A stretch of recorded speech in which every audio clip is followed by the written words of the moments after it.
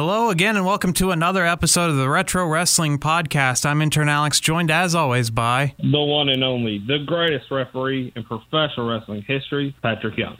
And Patrick, it sounds like you're on a telephone line. What is it? What is a telephone? I'm not familiar with these telephones. What do those do? Well, I'm having to call in because the whole world has gone to shit, and I got to stay in touch with our fans, man. I know, it was very important for you to get your voice heard. I hadn't even taped a solo episode of Retro Wrestling Podcast Extra about a month ago, but you haven't been on the air with me since, like January? It feels like decades ago. It feels like years ago that we were last on the air together. So welcome back.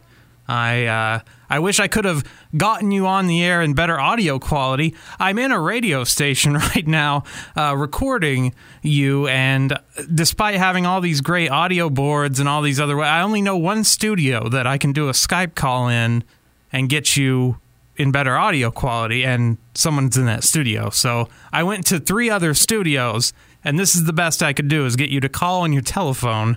So you're doing a phoner.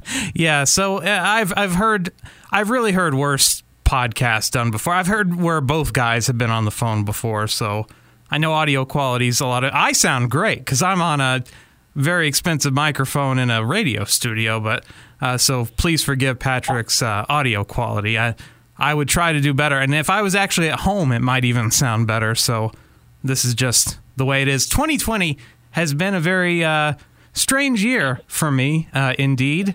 Outside of the podcast, the start of the year, I had my radio gig was cut down significantly, where I was working 5 days a week at the radio station. Now I'm down to 1 day a week for 5 hours, so I don't have access to this equipment a lot. So that's why it's been kind of hard for me to even do podcasts in general, because I like having the nice equipment. It's at my home. I just have my Blue Yeti microphone and my computer. So I thought that was going to be the craziest thing that happened to me in 2020, but I was quite wrong in that assumption. It has gotten a lot worse. A whole lot worse. Apparently, people's getting sick like crazy because they haven't heard from me enough. Oh, are you identifying, this is very dangerous of you to identify a cause of COVID-19 being not hearing referee Patrick Young on a wrestling podcast every single week. I think that's pretty dangerous. I don't know that that's the cause of COVID-19. It is very bad. It is very bad. We haven't gotten together because I do have a public job where I am around a lot of people, and I don't know whether they have been exposed or not. And to that aspect, the chances of me being exposed are much higher than normal people. And because of that fact as well, I just don't want to take a chance on giving it to you or anyone in my family or anyone thus and so. So it's it's hard. We can't get together because of the situation. So we're just trying to make do with what works the best temporarily. And so this is it. Also, in the last few months, like, you were so busy with your job. I explained this on the last podcast I did by myself, is that even though you are actually exposed to people that potentially carry the virus, but I also have a job that's labeled essential. So while there's 30 million Americans out of work, you and I have been deemed essential employees, and so we've been reporting to work every day. We're very fortunate in that way, but also at the same time, it can be scary because you don't know where your coworkers have been or where the people coming into your building have been. And right. So and I'm hand in hand with positive COVID patients, and it gets rather scary from time to time in regards to that, of handling with people that do in fact guarantee have it and trying to help them get better as well as move forward. And not to mention that we're both in our 30s, which we're not really the high-risk group, but we do have our parents and people around us that are older that have pre-existing conditions. That's the part that worries me, is that not so much for myself, because I'm not too worried about myself, even though this is the time when you don't want to find out you have a pre-existing condition or an underlying condition, because that's something I think that's gone kind of untalked about, is that they say, oh, these people with underlying conditions. Well, if you don't go to the doctor all the time, you might not know you have a heart condition or something like that. So this is not the time to find out. But it's the people that I definitely do know, like my dad a few years ago had a stent put in his heart. So he had a heart attack, a very minor heart attack. So he's at risk. And so I don't want to bring anything to him. I would feel immensely guilty the rest of my life thinking that I possibly infected him with something, or my mom has lupus, and so there's just tons of it's the other people that I'm worried about. It's not really myself. And my mom is battling cancer, and so with a lot of other health issues, and so it's a very dangerous situation. I haven't been able to be around my mother. I don't want to get around you, obviously, for known reasons, and it's just a very strange, sad situation, and but it is getting better. You just have to have faith. You have to stay strong and tough. Not to mention, like, when all this started to really break out in the United States, I mean, really, to me, when it became real, I mean, I know that, like, it was in China in December and in Seattle in January and stuff like that. But it became real to me is when the NBA canceled that game, and that's when everything, for some reason, sports just dictated when this became serious, is when the NBA sent the players off the court and canceled the season. And it was like that same week in March that your mom had a major operation, and so you are at home now with your mom who's vulnerable, and this terrible thing is breaking out. So that's I was even stressed out for you. So that's another reason we didn't get together in March, is just because, I mean, there was just so many things going on. It was insanity. It's a very sad situation. Unfortunately, people are suffering. We all keep hearing the negatives of this, the negative. We're up to this count of people. We're up to this count of deaths now. We're up to this and we're up to that. But what we're not hearing on the news, sadly, is there is triple the amount of people that are getting better. We're only hearing the negative side of all this. There is a much higher positive side of all this. So as long as you're not in one of those serious categories, there are people. There was a 101-year-old lady, okay, who knows she did not have any health problems. She was just 101 who got this and beat it. It's bad, yes, but there is a upside. There is a way of being able to handle this and to take care of it, and that's all it is. We just got to stay strong. We got to stay vigilant, and simple hygiene. I mean, take your showers, all that stuff. Wash your hands. If you go to take a shit and wipe your ass, wash your hands. It's not that simple. I would have thought you learned this by now. I would have thought you learned this growing up, but some apparently have not, and but here we are. Some of the toll of this has been a little undercounted, because you have people that they're at home and they're sick with something else, or they have chest pains or something else. They're not going to go to the hospital because the hospital's dangerous, and so now they're going to get sick and die at home. So indirectly, this is hurting more people as well. So it is.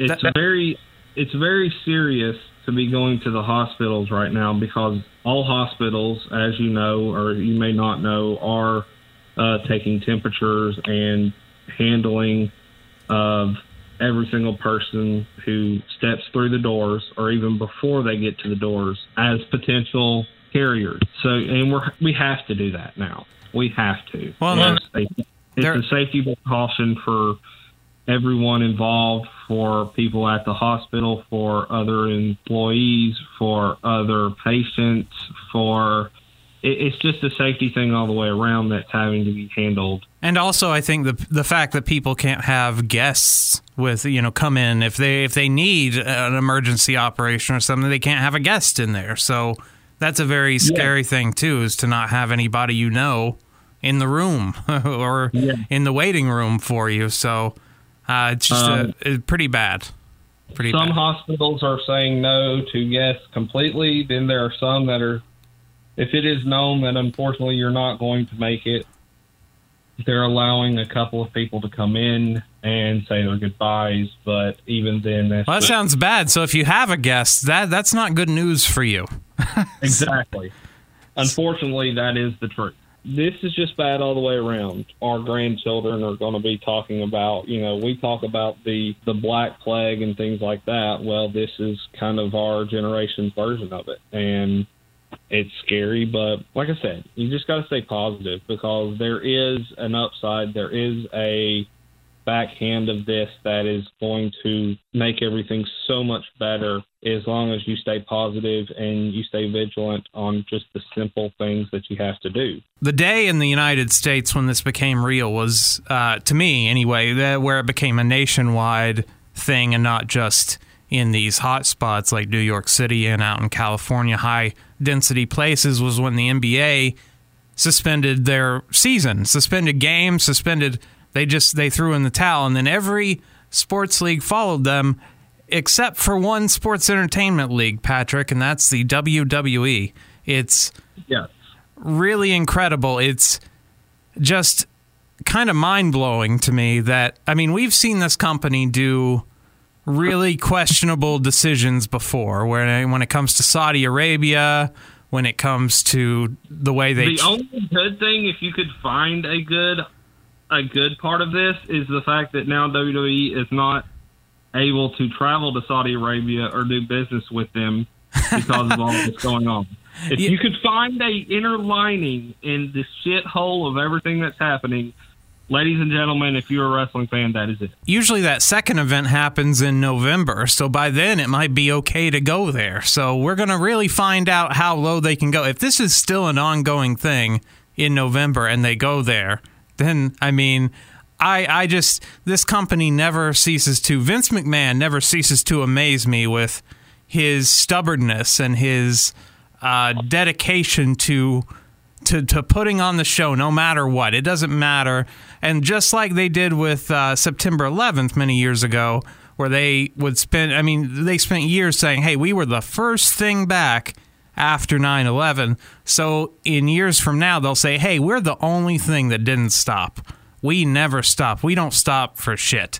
Like, it's just crazy to me that of all the essential businesses that, needed to continue, WWE somehow continued. And for better or worse, some people will say, well, this is great. It provides a distraction on Mondays and Friday nights and Wednesday nights. They're still doing all their TV. To me, it's like, is this really necessary when you have such a good production team? When we see what you do on the network with documentaries like the Edge documentary, or with like the Stone Cold interviews with like Ric Flair and Undertaker, you can do other programming. You don't have to put on wrestling matches. It's not that tough, but yet here we are doing empty arena shows in the Performance Center. It's very strange to me. And let's just jump right into it, because that was my one beef. We're going to go off topic here for a second, but WrestleMania, it was shit. It was terrible. It was horrible. And that's not against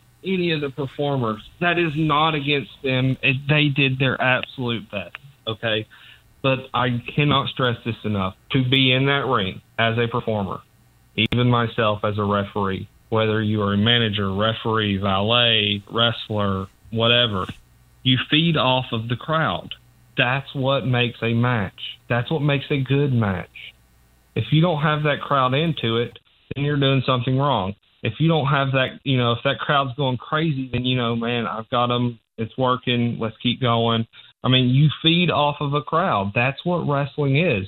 And unfortunately, you couldn't have that. And it sucks. It made WrestleMania quite shitty. And I feel so horrible for all these guys and gals that went out there and gave it their all and did their job, and they tried their best to pull off what they had to work with. But as of right now, it didn't work. Like I said, that's nothing against them. The worst part, the worst worst part about WrestleMania is the fact that Drew McIntyre, okay, who has busted his ass from getting fired and laid off, which we're going to talk about here in a minute, him battling back, he just fought and fought and fought, and he was the Kofi Kingston spot, and I believe 1,000% it was deserved, and it sucks for him that this shit had to happen at this particular moment, because he didn't get that moment that I truly believe WrestleMania-wise he deserves. WrestleMania originally scheduled to happen in Tampa the first Sunday of April, and in addition to running it in the Performance Center, which I think was the wrong call, I think that postponing it, because not only are you talking about having no audience there, because like you and I have discussed, comedy and pro wrestling are a lot similar in that you need an audience there. If I'm telling jokes to an empty room, there's no timing, there's no punchlines, there's no feedback, there's nothing to. Comedy and pro wrestling are very similar in that way, where other sports aren't really so much. Baseball isn't really determined by audience participation. Baseball, like if they come back and play in empty stadiums, which they've done before, they did it a few years ago in Baltimore. They played one game in an empty stadium. There's not much difference there. I hate to say it, but it's not something where the performers are actively trying to engage the crowd. And so I think it was the wrong call to have it in an empty Performance Center. And also the damage that it did to the Tampa economy. I mean, most of these cities that host WrestleMania usually give the WWE tax breaks or give them incentive to come there. In addition to that, WrestleMania weekend has become the biggest weekend for independent promoters. So in addition to taking away WrestleMania by just if they had postponed it until November or December or whenever and just said we're just going to put it off, they could still line the pockets of all those independent promotions. As crazy as it sounds, if you had just skipped and said, you know what, we're going to make up for this. We're going to come back bigger and badder, and we're going to do this all over again come next year, come next WrestleMania. We're just going to skip it this year. When you do come back the following year at Tampa, man, you have your cream of the crop, best of the best. Give us Sting and Taker. You can make this the biggest build for WrestleMania because you have a whole nother year to feed off of. I think that was a bad call. Yeah, they just don't know how to do long-term storytelling or how to press pause on these storylines. And so, by God, we got to do it. We got to do it. We got to send Goldberg out there. It's the saddest Goldberg entrance of all time in the empty Performance Center, where he just walks out, gets hit with fog machines or whatever. And you mentioned Drew McIntyre. That was also a very, if he had that match with Brock at Tampa in Raymond James Stadium, it would have actually been a match. I imagine Brock phoned it in, but like with the Goldberg and Braun Strowman match, okay, I understand Goldberg's limited. He can do 2 moves, and he can't do one of them because Braun Strowman's a fucking massive man. Okay, so that match is going to be like that. But Brock Lesnar's match doesn't have to be like that, but it was. It was the same match. Brock's going to do 2 moves, and Drew's going to do 2 moves, and that's what really sucked to me, is that in addition to not having the moment in front of the crowd, he didn't even have a good match to get the belt because it was just so basic, because Brock and Goldberg and all those guys were probably just like, get me the hell out of here. I want to go in here and get the hell out of here and go back home. As shitty as it was, I cannot pass up Edge and Randy Orton tore the house down. No, see, you like that match. I didn't like that match because of how long it was. It's the second longest match in WrestleMania history behind the Iron Man match. I enjoyed the hell out of that match. I really did. To me, it was just a tour of the Performance Center, but... And Taker and AJ was match of WrestleMania. I'm not saying match of the night because there was 2 nights. I'm saying that was match of WrestleMania. Now, the Wyatt Funhouse, I hated. I enjoyed both the cinematic, pre-recorded, on-location matches. enjoyed the Undertaker one, I think, a little bit more because it was more cheesy, campy, easy to follow. But after watching the Wyatt match a second time, I appreciated it more because it was a culmination of a storyline that really was 6 years in the making from WrestleMania 30, where if you go back to New Orleans, where we were, WrestleMania we attended, yeah, I think Cena should have lost that match to Bray Wyatt. I think WrestleMania 30 and WrestleMania 31 did Bray Wyatt no favors because he lost to Undertaker at 31, where Undertaker's streak wasn't on the line anymore or anything, so there was nothing to be gained there, when they could have had Undertaker and Sting that year out in California. And at 30, he lost to Cena, where Cena doesn't... After 29 and Rock Cena 2, does Cena need to win anymore at WrestleMania? I'm not sure. I just think that he's sort of there to put people over. I just sort of think that was the peak, was Rock Cena 2, because what does he have to gain from beating up-and-comers like at WrestleMania 30, he beat Bray Wyatt, and at WrestleMania 31, he beat Rusev.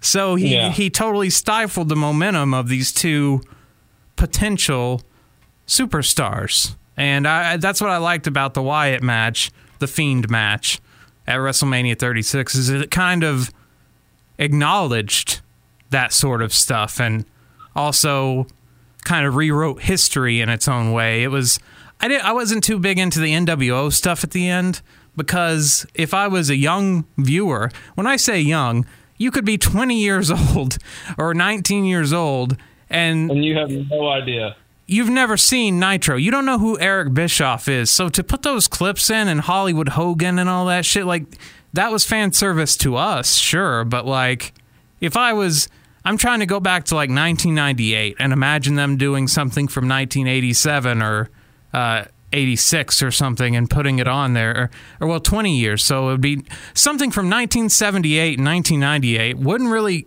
correlate with me as a wrestling fan. So I thought the last segment of that Wyatt match I got it, but I just don't know how well that would do with younger fans, which that's the whole point of this thing, is to make new fans.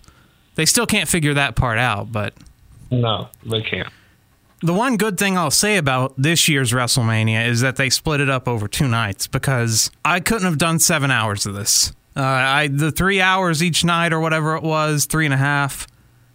that was acceptable to me, because the last few years, really the last, going back to WrestleMania 32, probably the Dallas year, which was a terrible WrestleMania, every year has been longer and longer, and it's all been on one day. So I appreciated them splitting it up, because I think going forward that should be something they keep. That's the one idea of this year's WrestleMania I think that they should keep moving forward. In addition to Drew McIntyre not getting his moment, I mean, you're talking about, you mentioned Edge's match earlier. This was his big comeback match, was to be in a fucking empty performance center in Orlando. I know they did the Rumble, okay, so technically it wasn't his first in-ring return, but still, I mean, they did that whole documentary on him.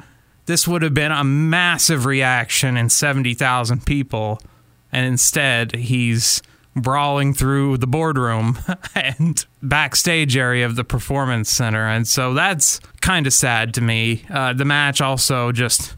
I think the match, too, the pacing of it has more to do with Orton, because Orton just always is so slow. He's just so slow. So I wasn't big onto that. To me, the best match of the weekend was the ladder match. I would either put the ladder match or the Kevin Owens Seth Rollins match, where Kevin Owens did a dive off the WrestleMania sign. Okay, that was move of the event. Yes, I 1,000% agree with that. But other than that move, I didn't much care for the match.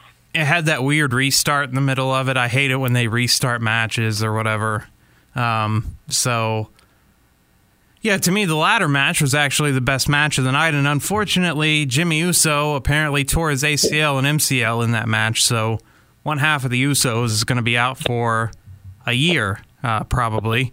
And when one of them's out, the other one seems to not get any work, so bad news for Jay as well. So Bad news for the Usos there, but I enjoyed. They put way too much work into that match for a match in front of nobody, because when Morrison took that bump off the ladder that didn't break, it's just like, ow. I mean... Yeah, that's true. A triple threat for the tag titles because Miz was sick, so very weird circumstances in addition to the already empty arena. I will say this, I mean, this takes the place of WrestleMania 2 as the strangest WrestleMania they ever did. It also exceeded my expectations because I had such I couldn't get much lower expectations, and I thought the Boneyard match and the Firefly Funhouse match exceeded my expectations, in addition to a couple other highlights from the show. So to me, it was actually... I would give it a thumbs up, even though it's gonna... I will never probably go back and watch any of it outside of maybe the Boneyard or the Wyatt match because of how unique they are. But to me, I'm going to have to give it a thumbs up. Someone told me that WWE is selling dirt from the Boneyard match. That's true, yeah.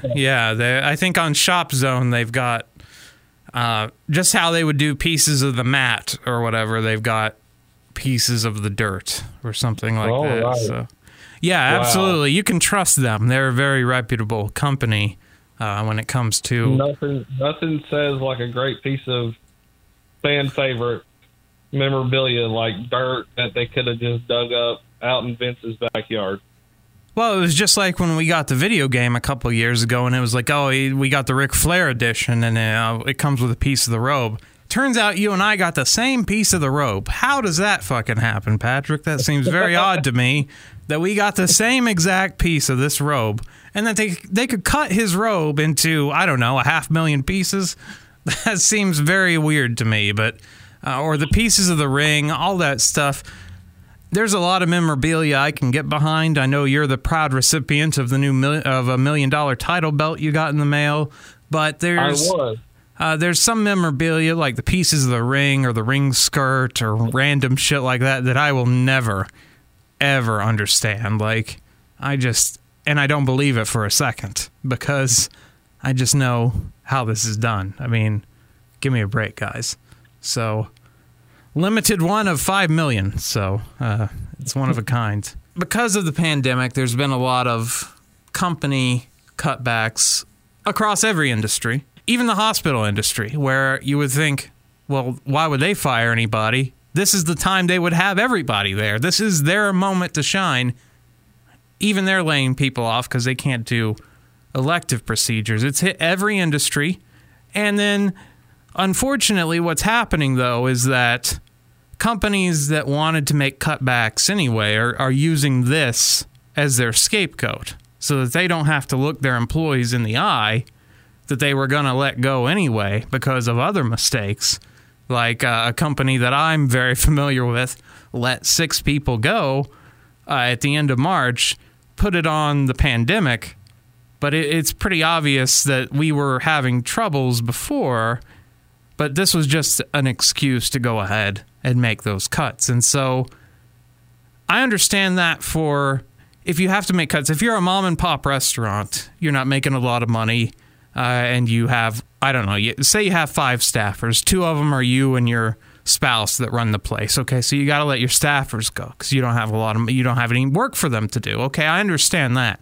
But when you're a company like WWE, that is a publicly traded company, worth millions and millions of dollars, maybe even $1 billion. I'm not sure of their last company valuation. Their money source, their revenue source is TV rights deals that are guaranteed and that were signed 2 years ago and that were put in place a year ago by Fox for SmackDown and NBC Universal for NXT and Raw. And they're still getting, I mean, house shows were a money loser for them. TV rights deals is what is they're not losing any money. And in a weird way, this pandemic actually saved them money because now they don't have to run house shows. Now they don't have to take their TV crew across the country. Now they don't have to do anything.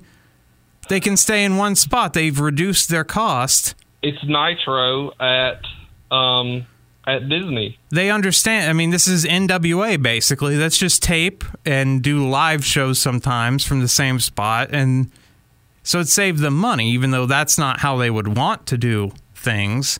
But so they're not losing money. And so it made it very difficult for me when they released a lot of superstars, despite having no money issues whatsoever and having no problems with anything upcoming, because a lot of people thought, okay, when they released all these people, well, maybe in the conference call, because their quarterly conference call was coming up, maybe there's something with their TV contracts. Maybe there's something we don't know about, that they're imploding and they need to cut these people. But they cut all these independent contractors who had no benefits anyway. They cut wrestlers, they cut agents, and it was one of the worst days, probably as far as releases in company history. They had done this a few years ago. It was seemingly every year they'd cut like 5 or 6 people. But then they stopped completely, and they ballooned their roster, where we've talked about it before, Patrick. They were up to 300-something performers. And between NXT, Raw, and SmackDown, and there's just not enough time for everybody. So, and it also went back to Vince McMahon in the 80s when he bought up all the talent just to fuck over his competition. And this was even before he started scooping all this talent up, before AEW even existed. So, I mean, this was bound to happen sooner or later. But it really sucks for these performers, because now they have nowhere to go, really. There's a lot of other promotions aren't running shows right now. So right. They're just cut. They have no benefits. It's not like they get severance pay. They're just, goodbye. Good luck to you. Yeah, I mean, Maria and Mike Kanellis just had a newborn, and both of them were let go. And so now they have no health insurance. They have no anything for this. And they have a brand new born baby that's, 2 months old? Well, and they had also, though, been disgruntled with the company and wanted their release. No, they wanted it before a pandemic broke out. I'm sure they probably changed their mind when they realized, okay, we can't work anywhere. This also isn't like the days of old where it was like, if you don't work, you don't get paid, because downside guarantees. They were still getting a paycheck when they're not working. So even if you're not using them, they get a basic, living expenses covered. So that's it. It's just heartbreaking, really, for a lot of these wrestlers. Some of them did want out, but yeah, they definitely did want out under these conditions. And also the agents backstage, in particular, like Lance Storm, had just come back to the company. He closed down his wrestling school in Canada to come back as an agent, and he was let go. But it's also an issue. They had 20 agents backstage. You got 20 agents backstage, and you're on Raw, and even Raw, a 3-hour show. How many matches do you think an average Raw puts on? 6 matches? Do you really need that many people? So they bloated their roster both on camera and off, and I just hate that they determined this was a good idea. This was the time to cut them loose. Just a really terrible thing to me. Yeah, the list is really long, unfortunately. Some I definitely see having a future other places. Some I don't, which is even more upsetting. But I think we're going to go through the list.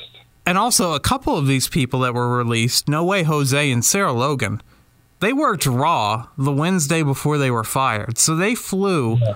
No Way Jose flew from Seattle, Washington to Orlando, which is already, a plane is a pretty dangerous place to be regardless of a pandemic, because it's a plane.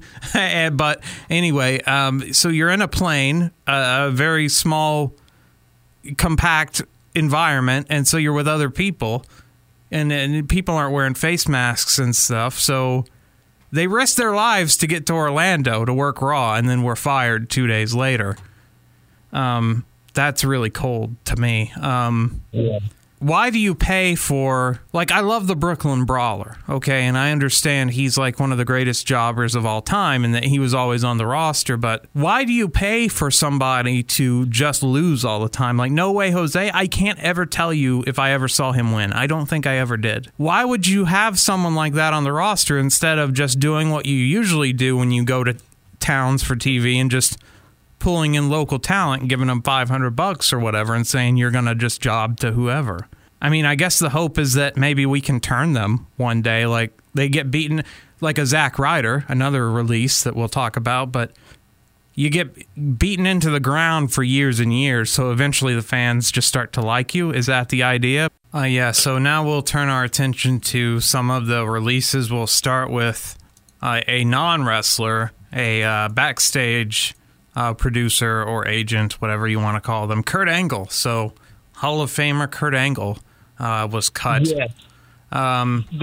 This is such bullshit because he just went in the Hall of Fame. You have him doing all kinds of stuff. That is one guy that you needed to keep. And that is one guy I believe is AEW bound in a matter of seconds. I don't know that he's going to go to another wrestling promotion, but of the releases, though, he's a guy that's made his money already. He can do appearances. He was pretty much retired. I mean, he went out with a loss to Baron Corbin. He was pretty much done as far as an on-screen character. I don't know why they took him off screen, really, other than to get rid of GMs, because we haven't had GMs now for a couple of years, but I thought he was okay in that role. I don't think he was great in this last role as GM, but when you cut someone like him, I kind of get it, because I don't really worry about where his next paycheck's going to go. I don't worry. I don't have much guilt about cutting someone like Kurt Angle, a guy that's very wealthy and can easily, like you said, if he wants to go to AEW and do whatever, if he wants to be a commentator, they're going to hire him. If he wants to do appearances and just sign autographs at conventions the rest of his life, he can do that. He's a made man, so that's one release that I sort of understand, I guess, is when you've reached a certain level and it's like it's not going to really hurt him that much to get off the road and go do other things. One that I don't think was very public was a good friend of mine, Norman Smiley. Everybody remembers screaming Norman Smiley from WCW, who was working at the training center in Orlando. He was let go. So that's not one that has been very publicized. Oh, yeah, I hadn't seen that, so you're breaking some news to me, yeah. So, yeah, he had been at the Performance Center for many years. The NXT and Performance Center releases, even the people that worked backstage, were not publicized by the company. For whatever reason, it's their policy not to announce those releases. So those individuals have to say, I got fired. So a lot of them, and I don't watch NXT a lot, and I'm not familiar with the farm system enough in WWE to know some of the names that got cut. So when you said Norman Smiley, that's one that I know just from 20-year-old WCW. But it's certainly, that's pretty shocking. But it does seem, there's been rumors online that a lot of the producers, agents, trainers, stuff like that are going to come back, that they're going to get rehired. But what was the point of firing them if you're just going to rehire them? So I don't put too much faith in that. Now, before we started recording, we both agreed that our number one prospect, as far as talent that has potential, as far as in-ring talent that has potential to go on to bigger and better things elsewhere, was Rusev. Rusev got cut. He was not on WrestleMania. His wife was. He wasn't. His wife is still on TV with Bobby Lashley, but Rusev had apparently had creative differences with the company, had been off TV for a while, ever since that disastrous angle with Bobby Lashley and his wife and Lana, and just a terrible mismanagement of his character he had been with the company technically since 2010. He was in FCW in 2010, so 10 years with the company altogether. Debuted on the main roster in 2014. Then, of course, I guess his peak moment, as I mentioned, WrestleMania 31, where he came out on a tank when he was a Russian for a few months and lost to John Cena. But all the work he did after that, as far as Rusev Day, Aiden English, getting himself over, being on social media, and his in-ring work, he got better. He got more in shape. He was not very lean when he was in that match with Cena. He was a little bulky and leaned up. I mean, he did everything right, and this company just never wanted to give him anything. And so probably a mutually agreed upon release where Rusev was like, fine, I'm out of here. I don't care. Definitely see him being the next on AEW. Truthfully, 1,000%, because if they have a brain in their head, they're going to do what Eric Bischoff did with Brett and scrape him up as quick as possible, because that is a number one leading talent.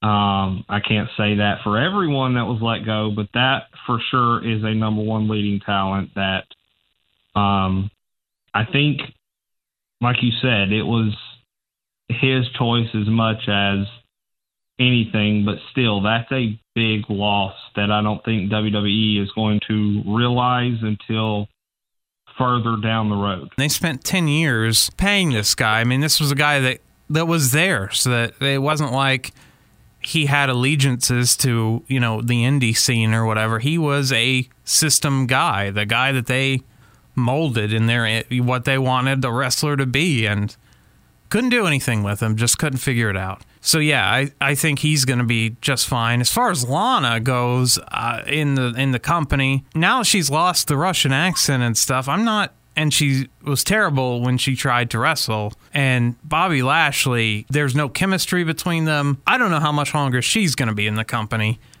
based on what I've seen. So we'll have to see. CJ Perry has a lot left in her career, whether it be wrestling or acting or modeling or whatever. We move on to Drake Maverick, or Rockstar Spud, as he was known in TNA, who is actually, he's still on television because he's in the NXT Cruiserweight title. And when he got released, put out a video where I'm almost starting to wonder if this was just a work with him, because he's still in the tournament. And I get that he was announced for this Cruiserweight title tournament before he was released, but they've incorporated it on TV. They've mentioned it.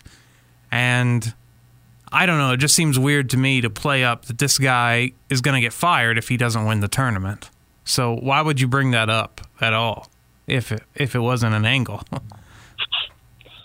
I don't see him going much higher than maybe Ring of Honor, maybe going back to Impact, but that's about it on my end for hopes of Rockstar stuff. Then we move on to the Club, Luke Gallows and Carl Anderson, who were brought in to the WWE in April of 2016. They got to bypass NXT, which I understand. I understand because they're what the fuck was WWE thinking?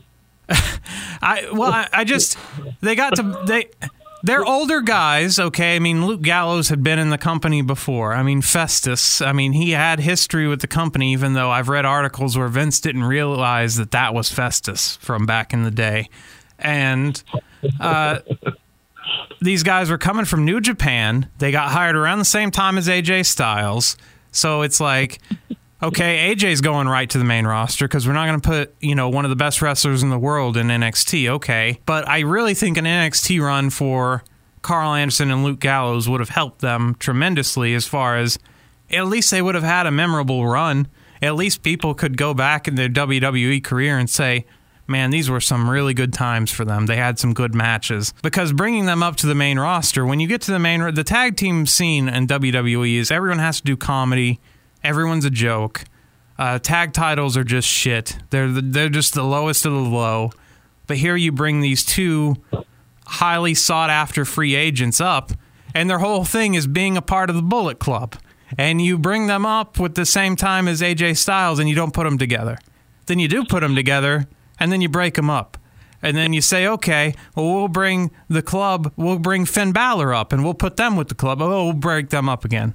And then at WrestleMania, even this past WrestleMania 36, these guys are teaming with AJ Styles, basically, against The Undertaker and get buried in the boneyard. And that's their last appearance in WWE. Just what a waste of time and money for the WWE to invest in these guys. And when you bring guys like that up, it tells me that you want to do something with your tag division. You want to make it a serious thing. That's one thing that AEW has done better than them. AEW has not done better than the WWE with the women's division, but as far as the tag division, they've done tremendously better because they're not jokes. Not everyone's a joke, and the club was not to be a joke, but here they are coming onto a roster with people like the Ascension and people like the Colognes, who also got released, but just no competition for them.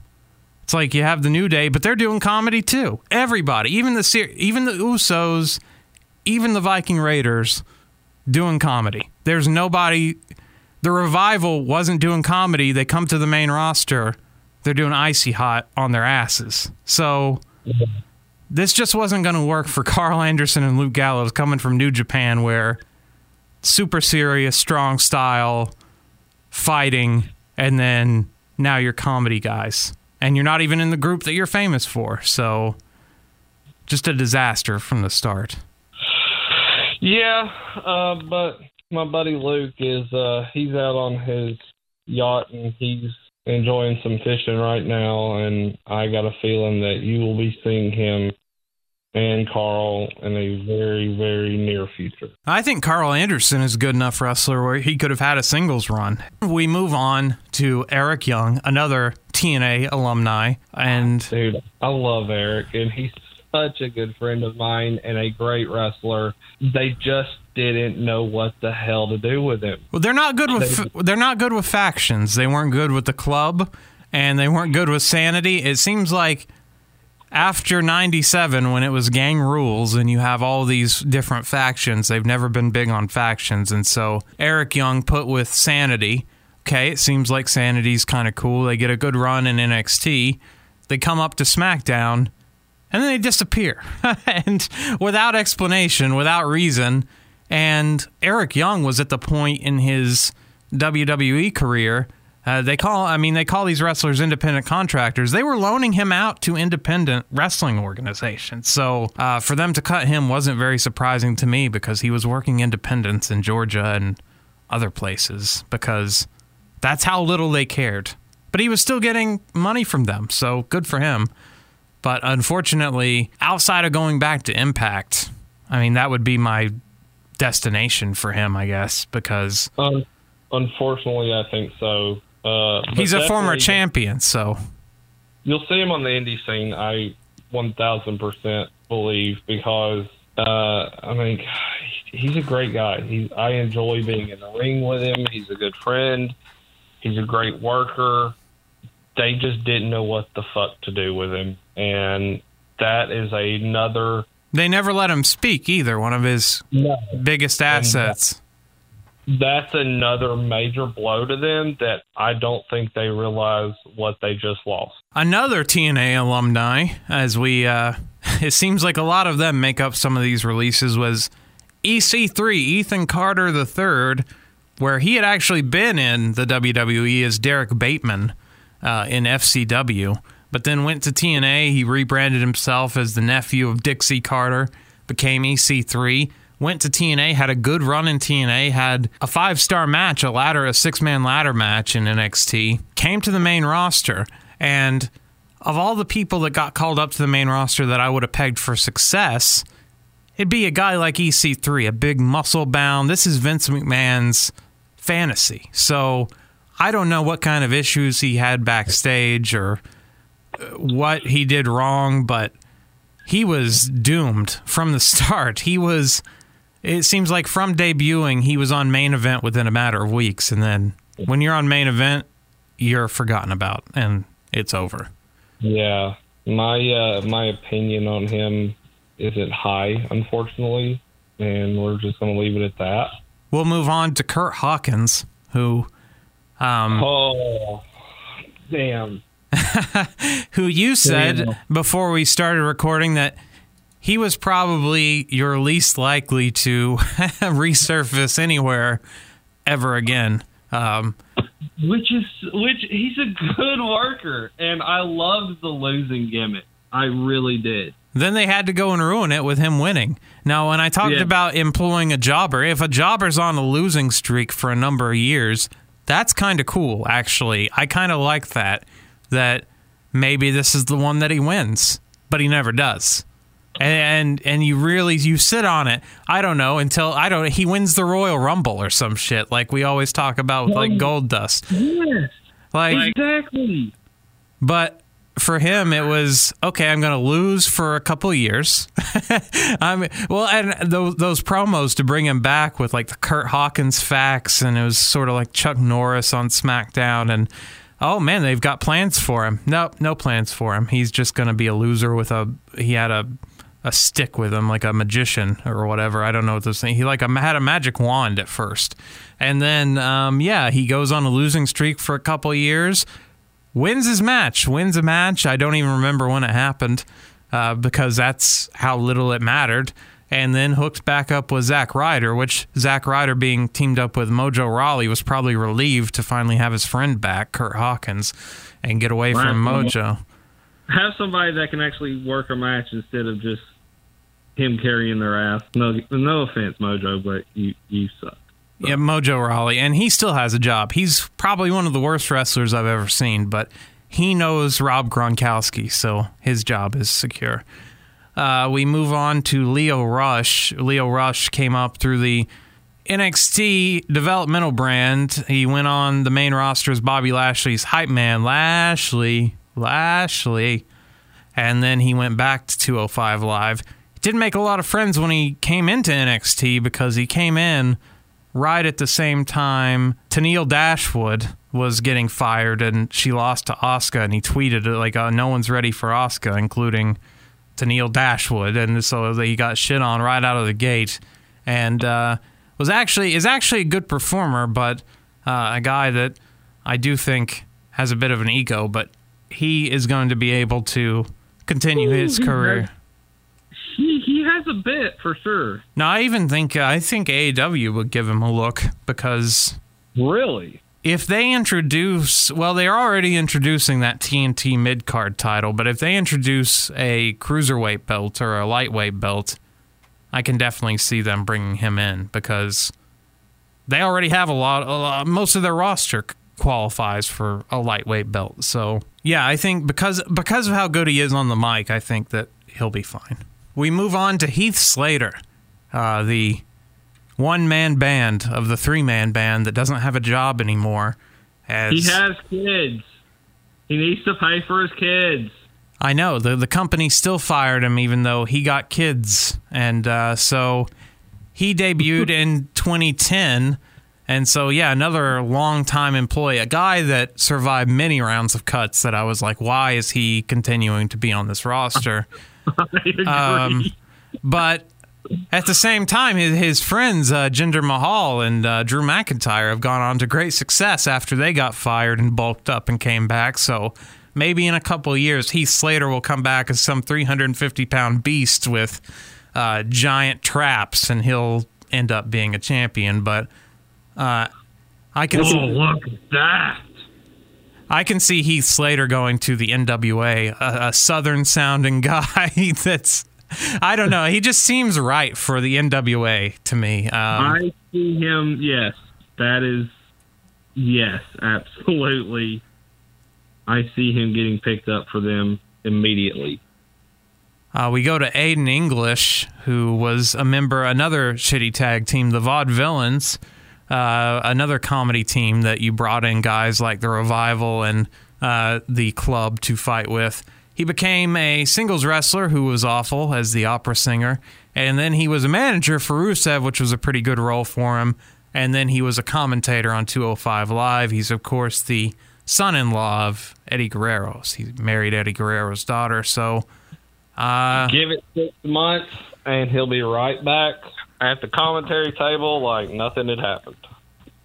I actually, the few times I heard him on commentary, I enjoyed his work, and I think that he's got a future there. As far as a wrestler, he does not look like a wrestler. He looks like a guy that's coming to fix your computer.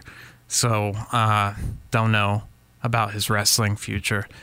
Then we move on to Sarah Logan, is married to one of the Viking Raiders, but, of course, was part of the Riot Squad with Ruby Riott and Liv Morgan, and worked that Raw, as I mentioned, the Wednesday.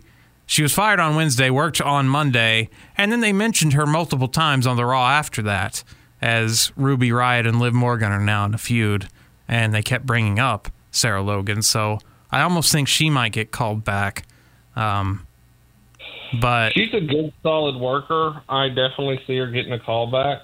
I think releasing a lot of these people was a mistake because they couldn't have been paying them much. I mean, how much do you think a Sarah Logan or Aiden English was even making? I mean, that's just the crazy part to me, is this is a drop in the bucket for as far as like savings go, you know? You like someone like Rusev is probably a little pricier, but the rest of them, I mean, I just think you're not really saving that much. And also, if you're trying to build this women's roster and you're trying to expand past the 4 horsewomen, well, then you've got to get people going. That was another thing at WrestleMania I really didn't like, is that Charlotte and Becky and Bayley all won their match. You didn't put any other new women over at WrestleMania. So when are you going to do that? How long are you going to ride out the same group of female superstars? So she's on the roster, build her up. Then we move on to one of the most surprising releases, Mike Chioda, who had been with the company since 1989 and was a senior referee. So, Patrick, even the referees were not spared. We got shit on, man. What the hell? Yeah, he was a referee that had a wellness violation in the past. He's the only referee I know to have ever gotten popped for a wellness violation. But he missed WrestleMania. He's actually out with an injury, so he got fired while he was injured, which is really shitty. He's a guy that, along with the producers and agents, he might be brought back for all I know, but he can certainly end up in AEW or Impact or somewhere else. Oh, God, yeah. He'll be picked up immediately. Absolutely.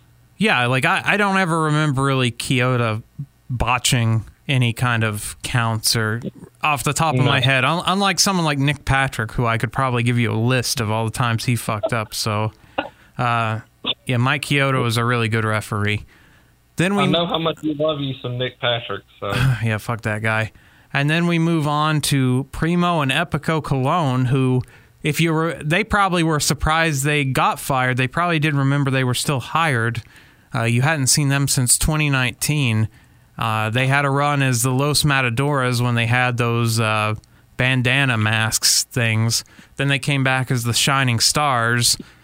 And then they just disappeared. And the last we heard of them was one of them got suspended for a wellness violation because he didn't want to get on a plane and go take a drug test. And yeah, so they had been gone they had been off TV for, it says their last match was in 2019. I don't know if that was a TV match because it feels like they've been gone a lot longer. So the end of the Colones. They'll join up with Carlito and start working the indies. Then we move on to Eric Rowan, who, along with Luke Harper, who had gotten released right before all this started. Well, Luke Harper requested his release. Now he's Brody Lee in AEW. So the entire Wyatt family, outside of Strowman and Bray, they're gone. So half the Wyatt family gone. He had gotten a push with Daniel Bryan last year as his muscle, and then spent the last 6 months or so carrying around a cage with a fake spider in it. but he is shit in the ring. For a big man, he is really... Eric Rowan is fucking awful as far as big men in the ring go. Like, he's not Great Khali level of bad, but he is a bad big man, and I'm sure he'll end up somewhere too, but... I am shocked to hear you say that, sir. I thought you were a big fan. Oh, he stinks. He really stinks. Mike and Maria Kanellis, these two really, they bilked Vince out of money, which good for them, because when they got signed, Mike went to rehab, and Maria got pregnant, so they spent about the first year of their contract not on doing anything and getting paid. Mike comes back, wrestles a little while, then Maria comes back after maternity leave. Then she gets pregnant again, and then she's off TV. So she really... They came back in 2017. They got 3 years out of money from Vince for doing very, very little. And Mike Kanellis was also a guy that when they were doing all this talent acquisition, no one told Vince, no one really wants Mike Bennett, so don't hire him. But just because he had a name somewhere... because he had a name from Ring of Honor, they said, okay, hire him. It was more for, I think he was a package deal with Maria, but... Well, I mean, he's your old arch nemesis, you know. So. That's QT Marshall, who has been a big asset to AEW. Because they taped some of their matches from QT Marshall's gym. So QT Marshall... Really? Yeah. So some of those AEW Dynamites, I think, have been coming from QT Marshall's gym. Him having a friendship with Cody Rhodes turned out to pay dividends for him, because if you're in a wrestling ring with me, your career's probably near the end. But he happened to be friends with Cody Rhodes, and so QT Marshall continues to this day. So congrats. If you know it's all about who you know, Patrick. Then we move on to Zack Ryder, who had a very up and down WWE career. Got himself over on YouTube, had the internet belt created for him, defended it at house shows, and they took it away from him. They buried him, then they brought him back. They gave him the big Intercontinental win at 31, and then nothing. And then they put him with Mojo, and then with Hawkins, and that's the end of that. So... AEW bound, guaranteed, signed, sealed, delivered. He has something to offer, but again, a guy that they're not going to give the microphone to. The WWE would never give the microphone to. Then we go to No Way Jose, who sucks and always sucked and should have been fired years ago. Like I mentioned, I don't need to go back to it, but at the start of our conversation, like, why would you not employ, because they're independent contractors, but have a guy that just loses every single time? What's the goal with that? Well, I mean, we did just say Kurt Hawkins, you know. Oh, right, yeah, okay, so you give him a streak, but I don't even think they gave him a streak. I think he probably had a roll-up win here and there, you know, so it's not like, I don't know, the conga line. It was just, and his name is No Way Jose. It's not going to work. I know one of the greatest superstars of all time was called The Rock, which sounds like a shitty name. Oh, you're a rock? I don't get it. But your name is No Way Jose. That's shit. It sucks that he worked Raw before he got fired, but this guy's done. This guy's going to be... This will come back to bite me in the ass. He's going to start the next AEW, but he's gonna be working at Subway or something soon. He does. I'm sorry, damn. He just doesn't have anything. He just has nothing. There's nothing there. Damn. Wow. He's got cool hair. But that's it. Then we get into some of the NXT releases. Cassius Ohno or Chris Hero, they never had much interest in Cassius Ohno. He was mainly just putting over guys in NXT. Now, see, if you're a good worker and you're putting people over all the time, that's okay. I get that as a jobber, like an employed jobber. But when you're just a bad wrestler and you're just losing, like No Way Jose, I guess that's what I don't understand. when you're not going 50-50 in the match, when you're just getting your ass kicked. That's what I don't understand. That'll wrap up the major releases. Then we had last week, after that massive cut. I mean, there were some NXT releases too. People know them by now, but I don't want to get into those really. But then we get into Curtis Axel. So the genesis of McGillicuddy, Michael McGillicuddy, as he was known in NXT, the son of Mr. Perfect, Curt Hennig, who is almost the same age as Curt Hennig was when he passed away. I know, it's crazy to me to think about, like, because Curtis Axel is 40, and Curt Hennig was 44 when he passed away. And it feels like Curtis Axel is still like a 20-year-old to me. I don't know. I thought of a perfect gimmick for him, a perfect. So call him Mr. Imperfect, and everything he does is a botch, where he can't shoot a basketball, he stumbles out of the gate, he falls down, he fucks up his finisher. Mr. Imperfect, that's what I want for Curtis Axel. But I sort of see Cody Rhodes having a soft spot for him as a third-generation guy in Curtis Axel's case, so maybe he'll get some work somewhere down the road. Then we have another surprising cut, in addition to Mike Chioda, was, of course, Gerald Briscoe. Gerald Briscoe, one of the Stooges, one of Vince's boys now. Yeah, helped him get the TBS Saturday night time slot back in 1984. Sold his share of Georgia Championship Wrestling with Jack. Jack never went back to wrestling really after that. And Gerald got him a job, which I thought was for life, but I guess nothing is guaranteed in this day and age. So Gerald Briscoe. Pat Patterson's still around, still on the payroll, but Gerald Briscoe gone. So really surprising release there. But he might be back too. I don't know. In addition to all these releases, we had the terrible, the passing away of Howard Finkel at 69. The WWE's first employee when Vince took over from his father. This was the first guy that he hired, was Howard Finkel, to be his announcer. And was an outstanding announcer.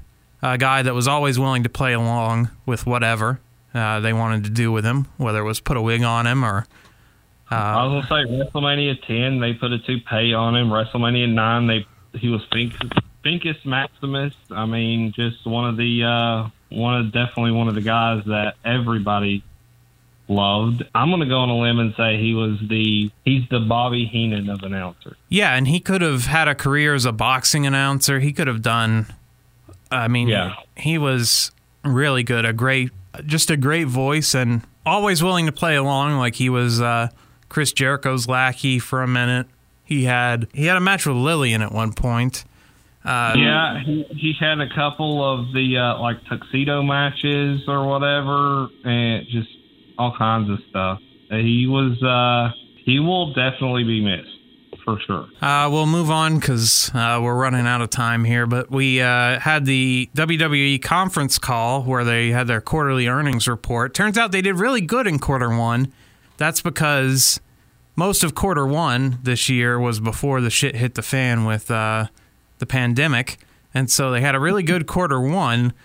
But it turns out their video game from last year, 2K20, sucked and it got canceled for this year. So 2K is releasing an arcade game basically for the consoles called Battlegrounds, and it looks terrible to me, Patrick. I don't know about you, but I would... It looks rough.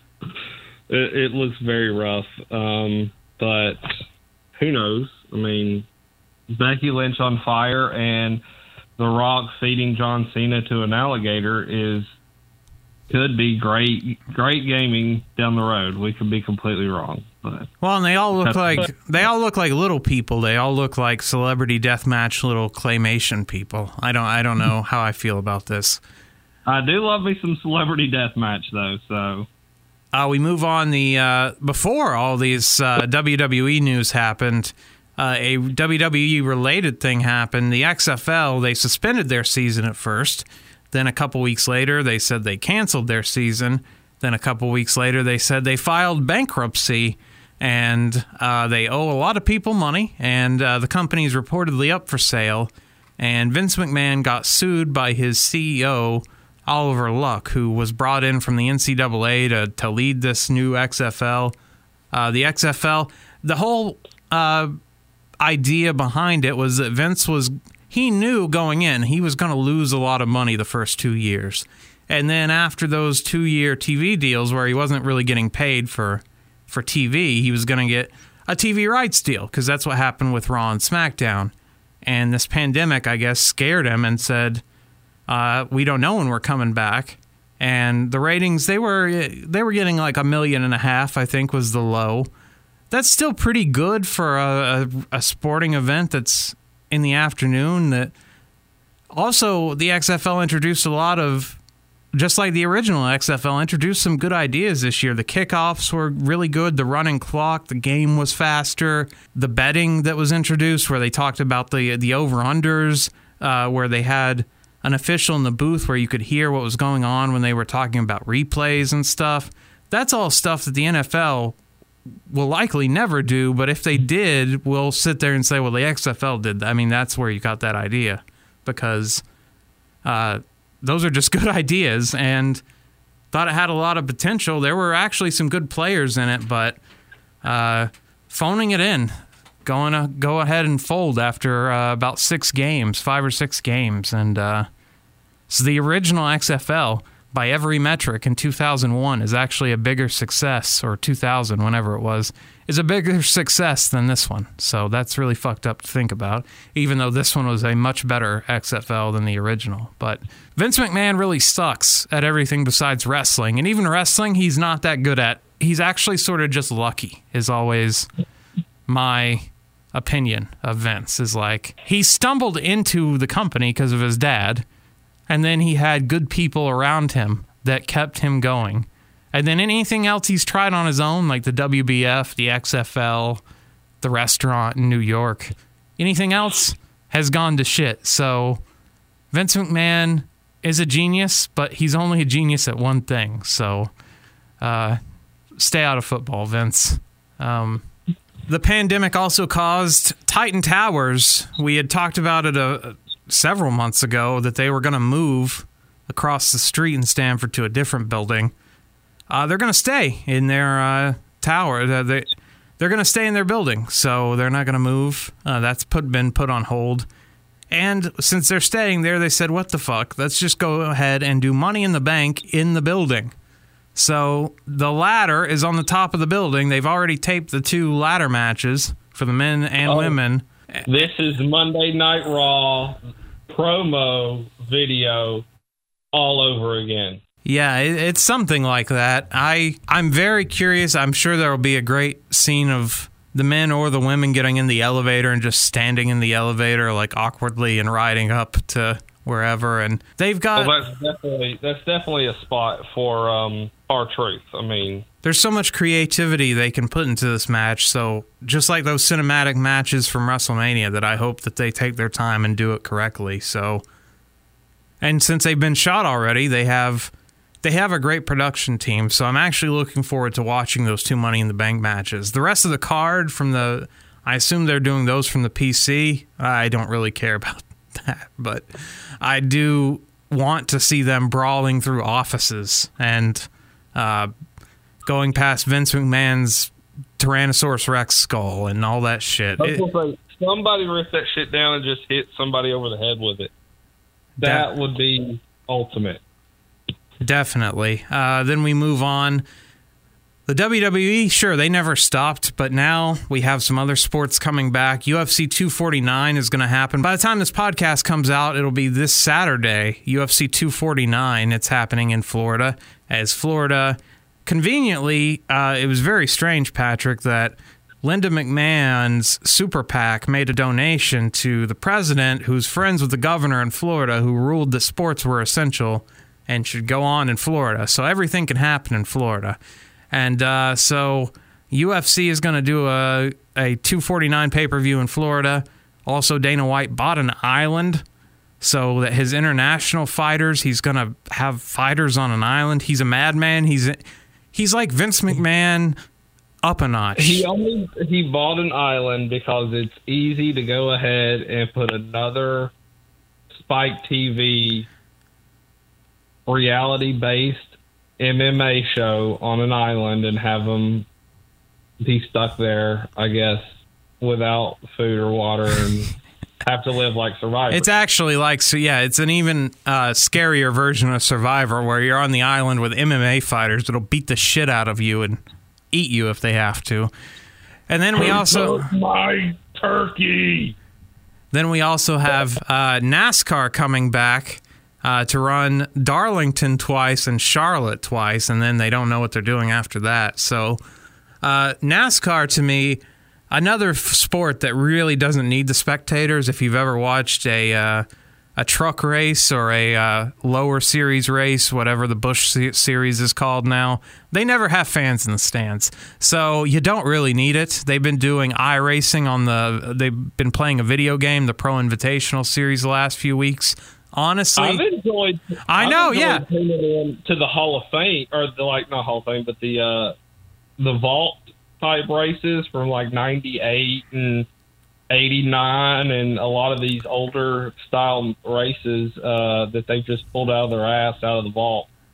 Yeah. And it made me realize how much I loved NASCAR then as a kid growing up and how shitty it is now as an adult because they fucked it all up. But still, it's been entertaining.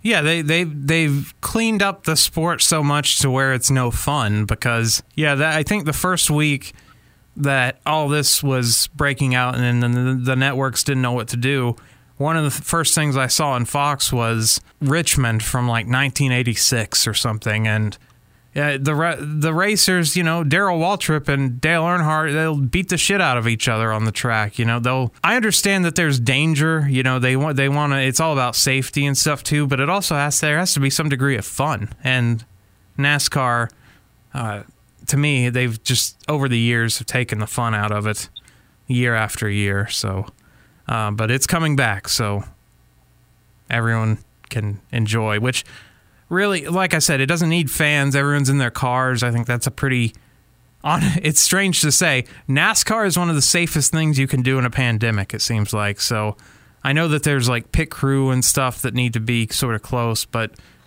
the cars and the drivers are pretty well secured. They're in their own pods. So we move on. The WWE ratings are down across the board. Raw did some of its lowest numbers ever. And I think that goes back to what you said about not having an audience there and how weird the shows are and how you don't want to be reminded. That's part of it too. When I want to watch TV to escape the pandemic, I don't want to be reminded of the pandemic by seeing an empty arena. Yeah. And so SmackDown is doing actually higher numbers than Raw, even though that makes sense because Fox is on a lot more homes than USA. But in WWE's defense, at this time where there's 30 million people unemployed, there's people that don't know where their next source of income is going to come from.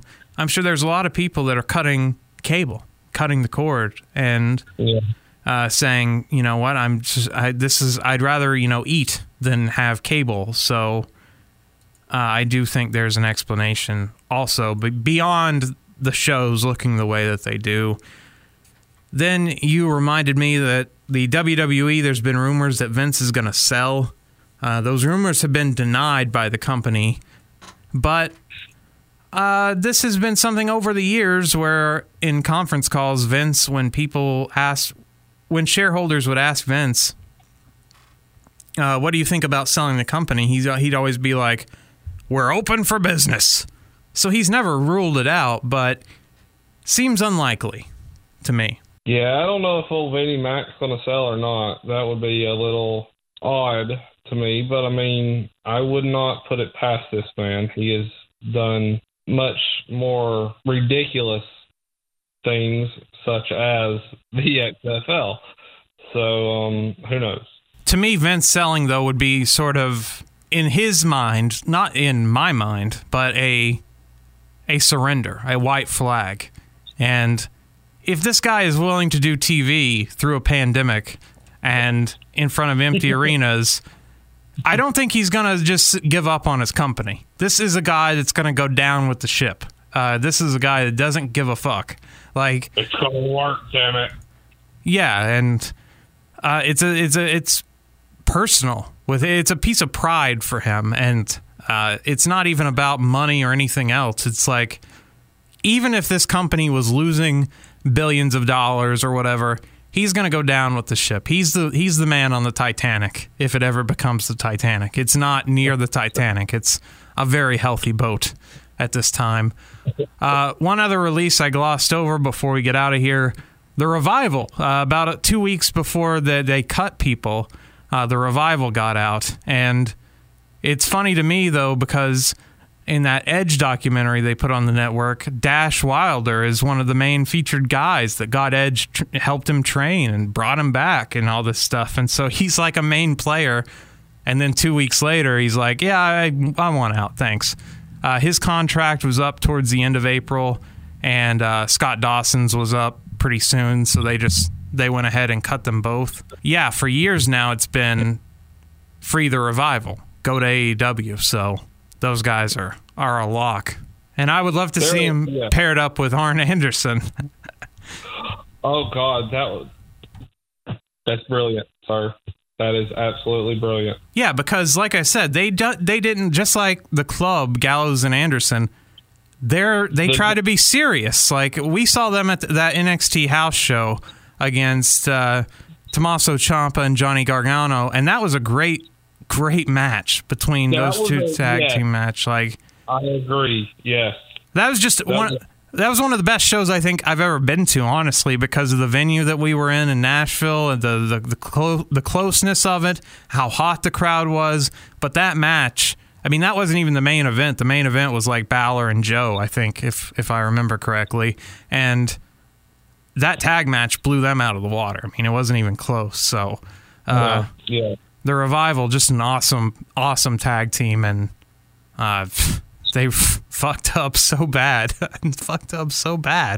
How is this so hard, Patrick? How is this so hard? Well, I mean, it's difficult to know what the fans want and to listen and realize what good wrestling actually is. Yeah, there's something about tag teams that they just hate. And that is very true. I don't know when it started exactly, but it's been going on for much of our lifetimes, really. And finally, happy birthday to Dwayne Johnson. We're a couple of days behind by the time you're hearing this, but he is 48 years old, which... Yes, my buddy. Yeah, you're a good friend, yeah.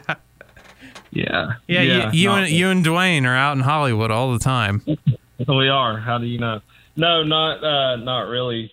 But he did. He was just right down the road from me down here in Cartersville. His family, there's a little drive-through style zoo where you can get out and play with the animals and feed baby giraffes and that kind of shit. His family comes there quite often. It's been known around but never really publicized. But for the first time ever, the other day, he came with them. And, you know, there's video footage out there of it and all that. And he came to celebrate his birthday. That is the reason he came, was to have a family day to celebrate his birthday. So his mother and his daughter and his wife and everybody was there. And so that's really cool, man. That's really awesome. And so happy birthday to the Croc. Yeah. If you smell what he was cooking. I sat down and actually thought about it for a second. I've only seen 3 movies that The Rock is in. I know he's been in like 45 movies by now. Really? I've only seen 3 that he's in. I've seen The Scorpion King, because that came out that was his first big film. I mean, he was in The Mummy Returns for a second, so that was like a cameo. But then he got his own spinoff in The Scorpion King. And that's still when I was into wrestling big time and video stores, so I rented that. And then the next movie I saw him in was the one a couple years ago where there's a building on fire and he climbs it for two hours. I don't know what it's called. It's ridiculous. The premise of it, I was like, I have to watch this. I have to see this. And he has one leg. This dude, Rock, with one leg, climbs a building, jumps across a skyscraper that's on fire to save his family. It's ridiculous. and I loved every second of it. And then I saw the Jumanji, the first remake of, not the sequel that just came out. But so I've only seen 3 Rock films because... Man, you're missing out. I think I've seen almost every single one of them. Even The Rundown. And if anybody out there knows The Rundown, then let me tell you, that's a real piece of cinema history right there. Well, today what brought that up was I was asking Brenton about Walking Tall because I'm going to do another solo review before you and I get back together in honor of Cinco de Mayo. Coming up, I'm reviewing an episode of SmackDown from 2004 where JBL kicks Mexicans across the border. I thought that would be a very nice Cinco de Mayo tie-in. But one of the sponsors of that show was Walking Tall, and I've never seen that. Yeah, one of the most politically incorrect things. I know WWE had the Mexicools come out on lawnmowers or whatever, but I mean, to have JBL say, "Here I am, I'm at the border, and here's a family coming over," and he just kicks the shit out of a Mexican dude and chases them out, and that makes him the number 1 contender. It's not even just like, and Kurt Angle's like proud of him for doing that. It's like one of the most awful things. Yeah, so he won Kurt Angle's like Great American Award for that. So wow. I don't remember this. I need to look this up. April 8th, 2004, and that was like part of the lead into that match between, I think it's the lead up to that match between JBL and Eddie Guerrero where Eddie just bleeds all over. I mean, it's just the Four Corners match where he beats the shit out of him. Yeah, it was. And Eddie was just pouring blood. So I saw that today. So Walking Tall, is Walking Tall any good? That it was a sponsor of SmackDown. Walking Tall is one of my favorites of all time. However, it's a remake, so.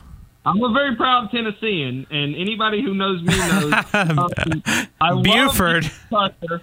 I love Buford Pusser, and this has no premise to what Buford Pusser did. This is not in any way. They just took the name. This is not the same kind of movie whatsoever. They literally just took the name, and that is the only connection to the original story. And but it is Buford Pusser was a real man. It is a true story if you look at the original. And go forward, he was an actual wrestler who got tired of wrestling and went home and to Memphis, or right outside Memphis anyway, and became a sheriff of the county and cleaned up basically the mob that was trying to take over the entire Southeast. And this is true. You can look it up. And I love the original. I love Buford Pusser. If you look up, this man was so tough that he actually stitched himself up and was awake during surgery to remove his gallbladder and things like this. I mean, this man didn't be put to sleep, or he was awake and helped the doctor stitch himself up. There's actual footage that went out into the Tennessee newspaper at that time of it happening. This man had been shot, and I think he's been shot over 100 times and lived. Buford Pusser, if you look up that story, the original, it makes you proud to be from the great state of Tennessee. And as for the movie with The Rock, Walking Tall, has nothing to do with that whatsoever. It is just The Rock coming home from the Army to clean up a town full of a casino dealing drugs. So there you go. There you go. It is done, signed, sealed, delivered. I highly suggest you watch it, even though it has nothing to do with the original movie and the original premise of the story. It is extremely fucking entertaining, so definitely check that out. Okay, well, next week, Patrick, we will return to our regularly scheduled programming. I can hopefully get a better way to get you on the air with me I'll just have to work at it. But we are going to review that MSG show that we were supposed to review, I think sometime in February. Back. It was your pick the last time, an MSG house show featuring a bunch of legends. So yeah, we're just going to have a sit-down history lesson of professional wrestling. That is it. It will be, without a doubt, my favorite episode we will ever do. For you true wrestling fans, you will love it. For all of you who listen and don't give a shit about wrestling, you will absolutely hate it, just FYI. And there you go. So I'm looking forward to it. Yeah, so we've spent 2 hours just doing news and just having a chat. But we got to catch up, man. It's been a while. It has been a while. So that'll do it for this week. Head over to RetroWrestlingPodcast.com and head over to PowerSlam.tv. It's great quarantine filler. If you are stuck at home or out of a job or whatever, you can watch a bunch of wrestling on there. It's only like $4.99, but you can get a month for free by using the promo code RetroWrestling. But until then, I'm intern Alex. I am the one and only, the greatest referee in professional wrestling history, Patrick Young. Saying, as always, my clothesline's a clothesline. And bingo bango.